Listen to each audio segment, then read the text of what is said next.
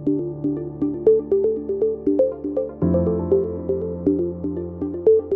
was over 200 fintech licenses that were approved in 2022, and there's about another 150 that are due to be approved in the next year.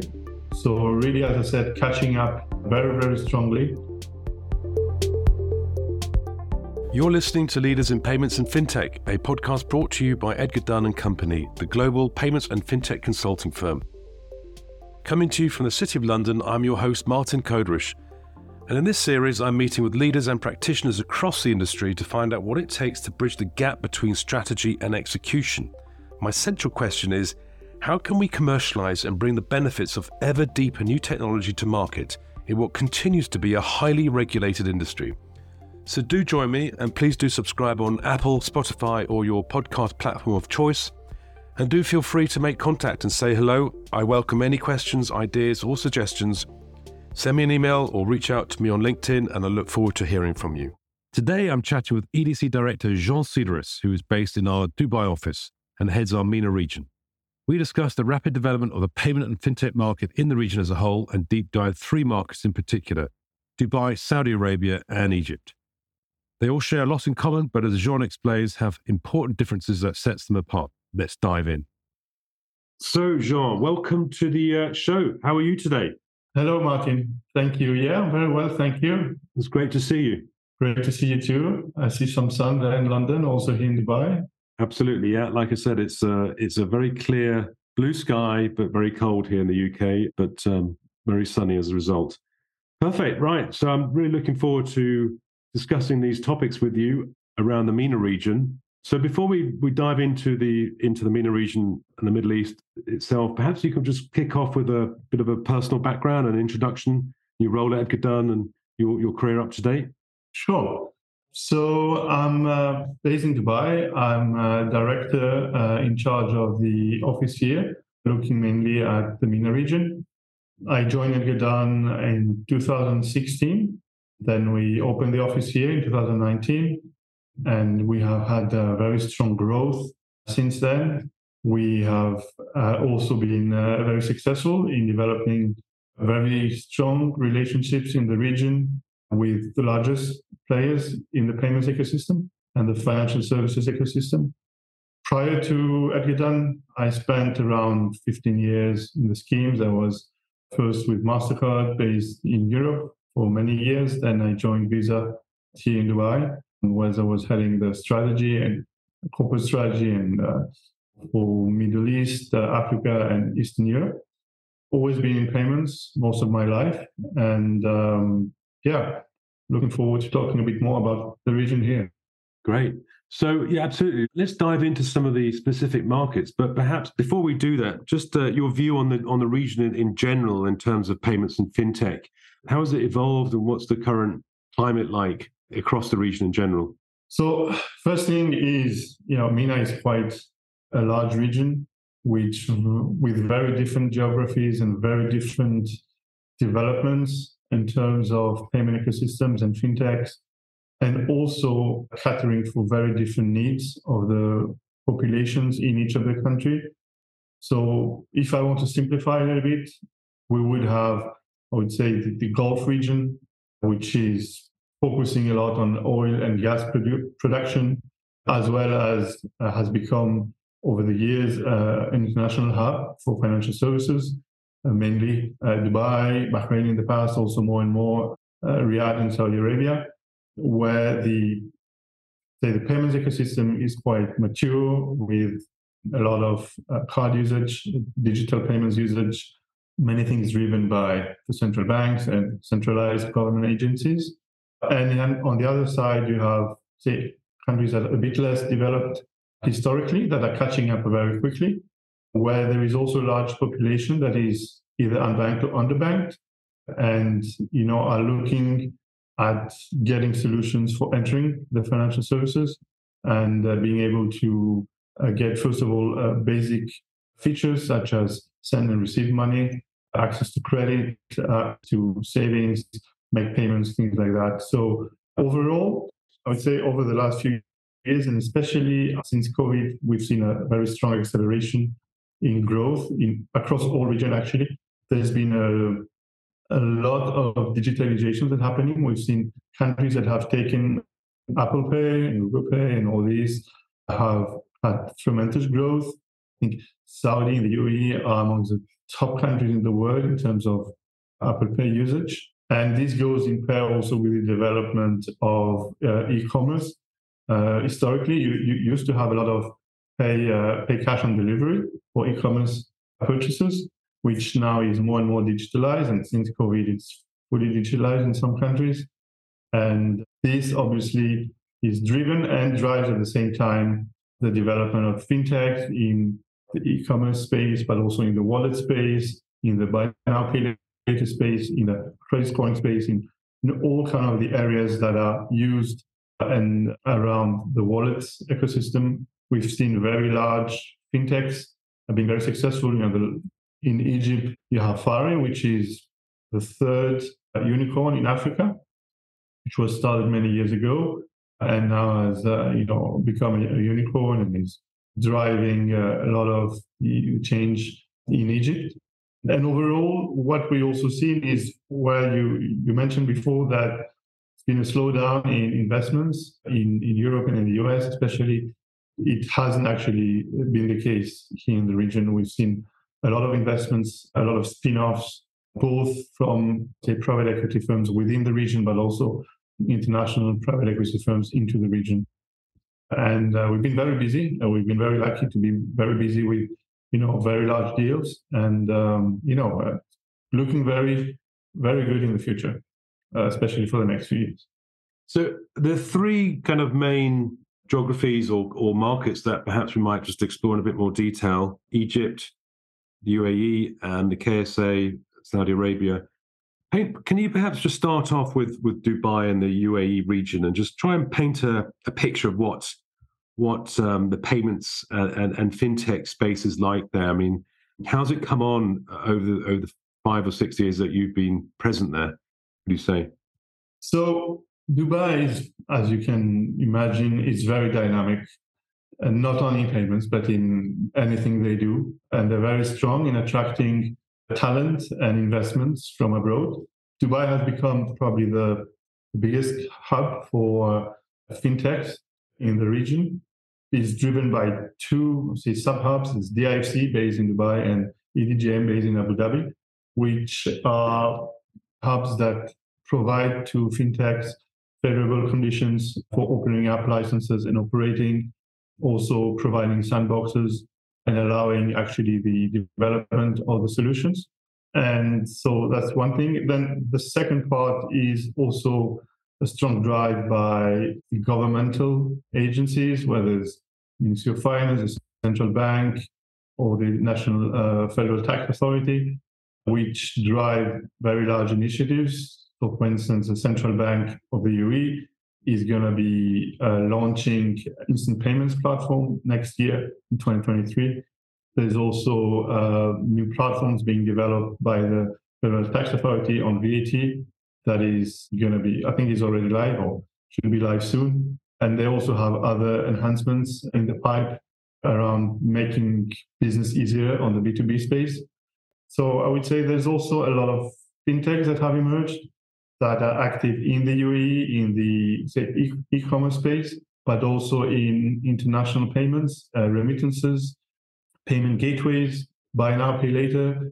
All the typical areas you find growing globally are present here. And, you have some very healthy fintechs that are doing pretty well. So that's sort of the grassroots startup scene. That's really interesting. But in terms of the established bank, the incumbent banks, and the those players, how are they responding to the fintechs and the sort of the opportunity of the market?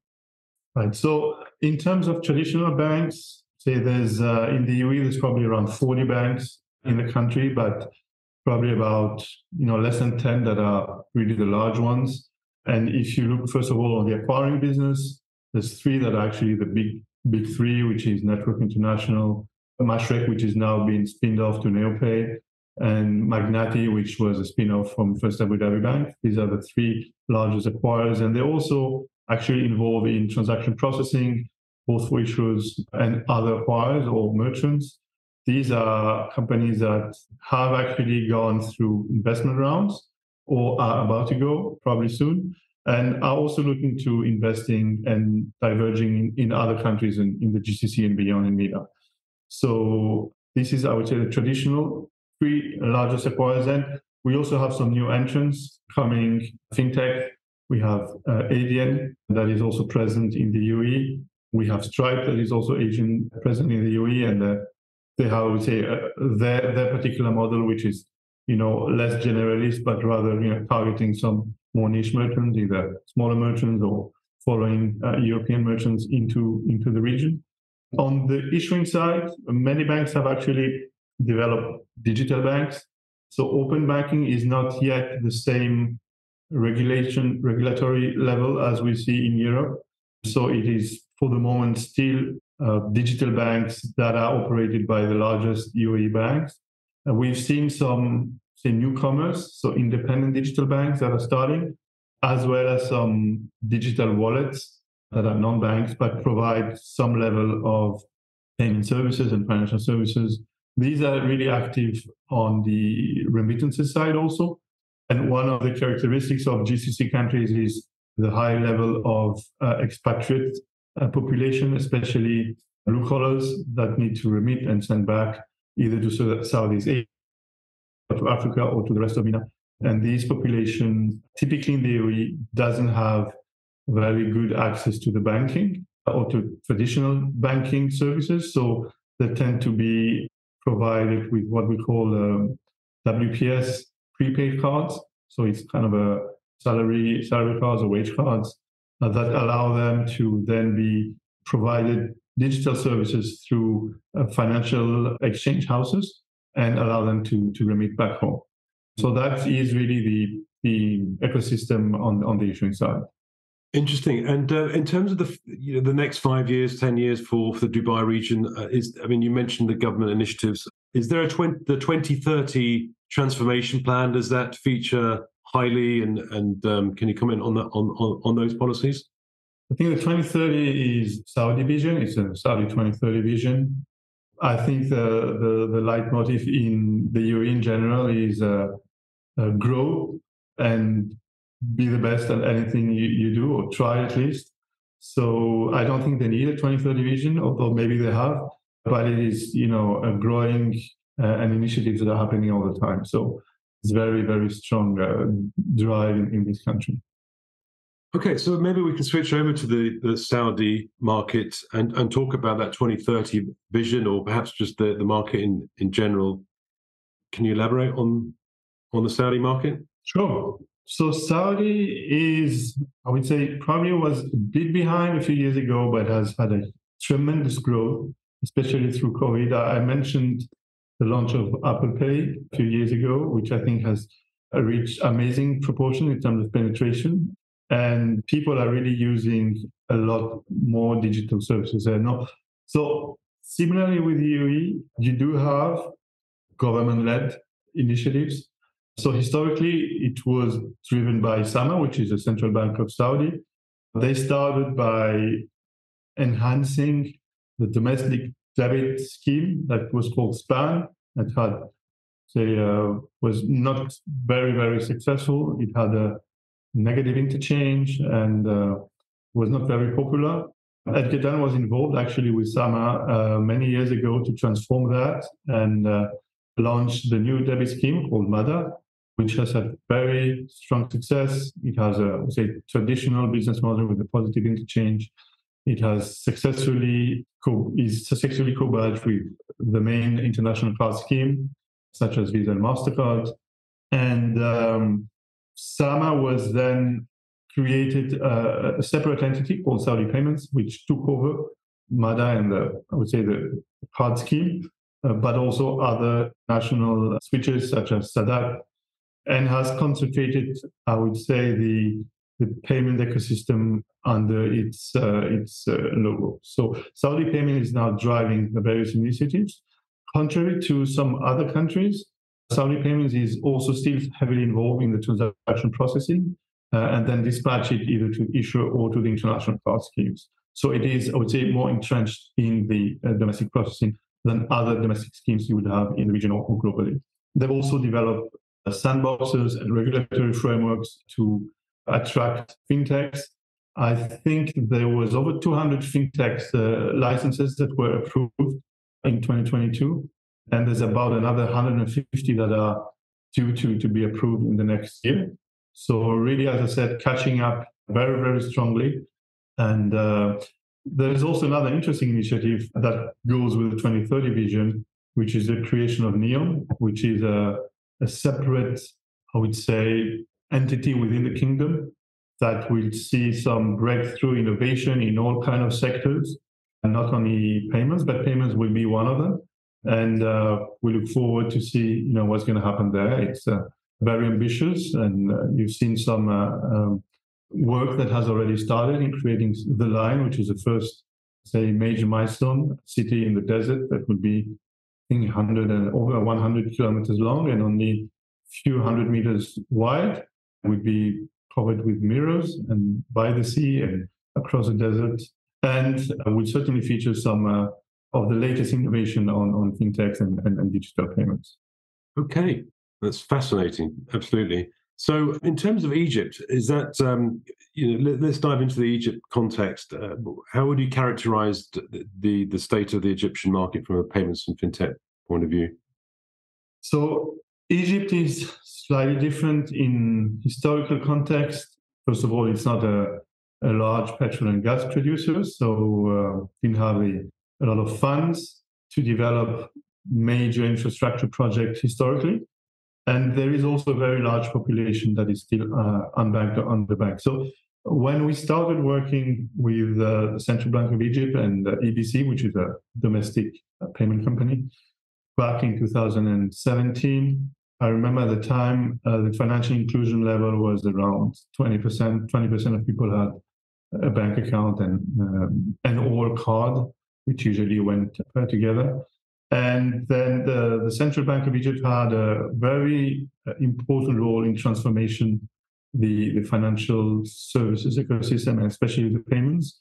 So first of all, it created a domestic card scheme called MISA, which was launched in 2019, if I recall, and which Ergedan supported to do that. I believe now we probably have more than 20 million cards of MISA cards in circulation in Egypt, which is a huge progress. Then they also developed the centralized interconnection hub for wallets called MISA Digital, which allows various wallets, telecom wallets or banking wallets, to be interconnected and to be able to send and receive money across wallets rather than being a closed loop that you might have in other countries.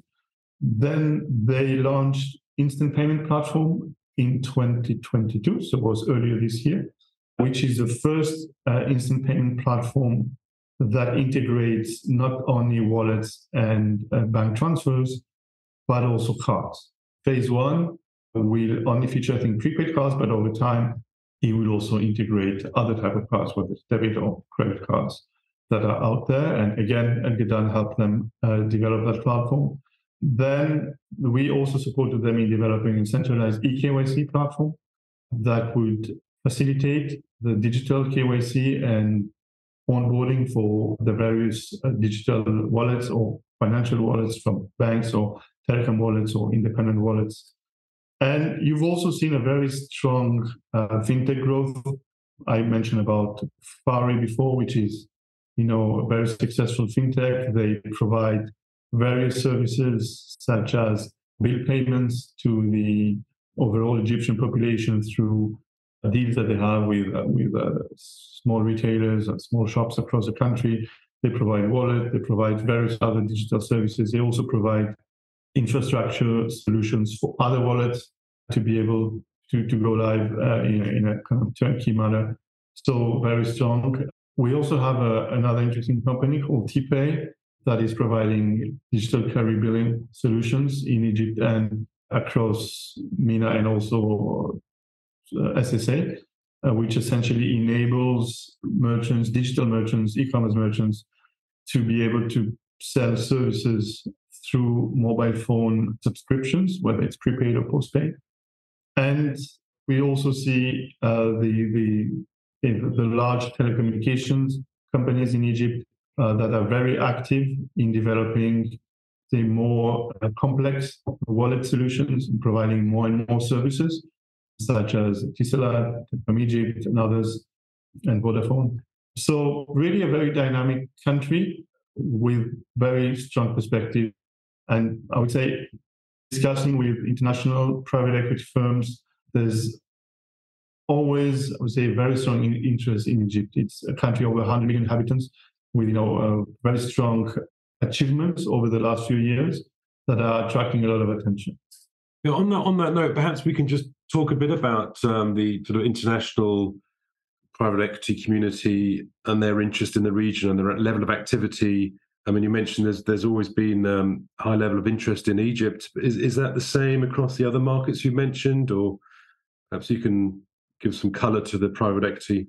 Absolutely. So I think 2022 has been a strongest years for Ep04 in terms of M&A activity across the region and the wide region, so Middle East and Africa in general. There is a lot happening in the GCC space.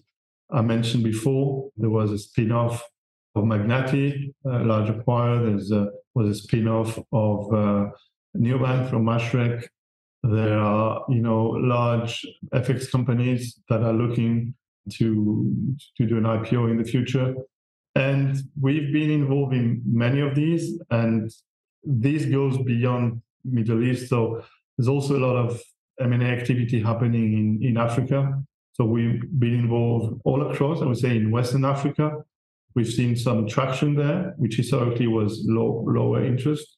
We've seen a lot of interest in Nigeria, obviously being a huge country with a huge population, but, very successful companies driving, the whole ecosystem in Nigeria. And also, I would say, in Eastern Africa, in the Kenya area, we've seen also a lot of traction and activity happening there. So overall, as I said before, whereas you've seen some slowdown in other regions, here it's the contrary, it's accelerating. I guess people are seeing finally that, things are happening quickly and transforming quickly, and, it's the right time to jump on the boat. Yeah, so it continues to be a very dynamic region, right? But in terms of the fintech payments valuations that we've seen obviously collapsing in Western Europe or in North America and elsewhere, how have they fared in the MENA region? Are the valuations maintaining their levels? So some of the recent valuation we've seen were very, very high. I think were surprisingly high, probably even higher than what people expected. So again, as I said, it goes together with the interest and the belief of future transformation and future growth. For many, many years, MENA and MEA in general, were lagging behind in terms of infrastructure and initiatives. And now we actually start to see the impact of all these investments in fintech. Of course, there's still a lot to do, but actually that's why it drives the valuation high, because there is so much potential still there. But you can see that people actually start using all the solutions, whether it's consumers or retailers or for B2B or B2C. You see that the traction is there. Interesting. So that's sort of capital that's maybe rotating out of other markets into the MENA region is here to stay, you would say? I mean, the trends is, you're kind of suggesting there's a kind of inflection point in terms of maturity and development for the market, and the view going forward is fairly clear, and the trends are strong in terms of onward development. The trends are strong. Then, of course, not everybody will succeed, but that's a question of strategy and go-to-market and implementation. But certainly, the trend is strong. Now, you could argue, what about the global recession and the geopolitical situation? How would that impact that? So we've seen, I would say, there's probably two types of countries in the region, again, driven by the gas and petrol. So the large petrol and gas producers haven't seen a downturn so far. On the contrary, with the price going up, it's actually fueling the economy and growth. So they're doing pretty well.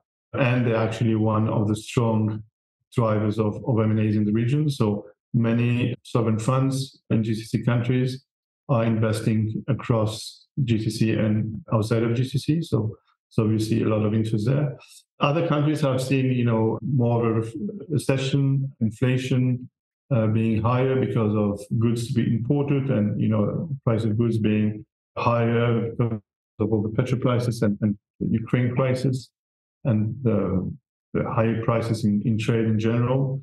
There are risks of high inflation and devaluation in some countries. So that is obviously could be some slowdown, especially I would say from international investors, as they might get more nervous in terms of, how do they get the money out and the dividends out of the countries if the countries are hit hardly. But in terms of, I would say, local investment, that remains, right? Because it stays within the country and the growth is still there. So yeah, it's still a bit uncertain for, what will be the total outlook over the next few years. But certainly, there is still a lot of interest to investigate. Interesting. So my final topic, Jean, really is around. I think you mentioned earlier on around that not all players will win, right? So it's about not only the developing the right strategy, but converting that strategy and executing it. And in terms of what it takes to execute in the region, what would you say is what are the kind of what are sort of leaders? So the successful companies doing right in terms of executing their strategy in the MENA region? What does it take to succeed in the region? So there's multiple factors. Obviously, I think you need a good level of expertise, whether in-house or outsource, with the right partners to help you understand exactly what you need to do and what you need not to do. You need a focus, I would say, a centralized drive and focus from national agencies such as central banks that help a lot, steer the various fintechs and traditional players towards, the right goals. And then in terms of execution, there are no surprises. You need to be focused. You need to understand your clients. You need to understand your client needs.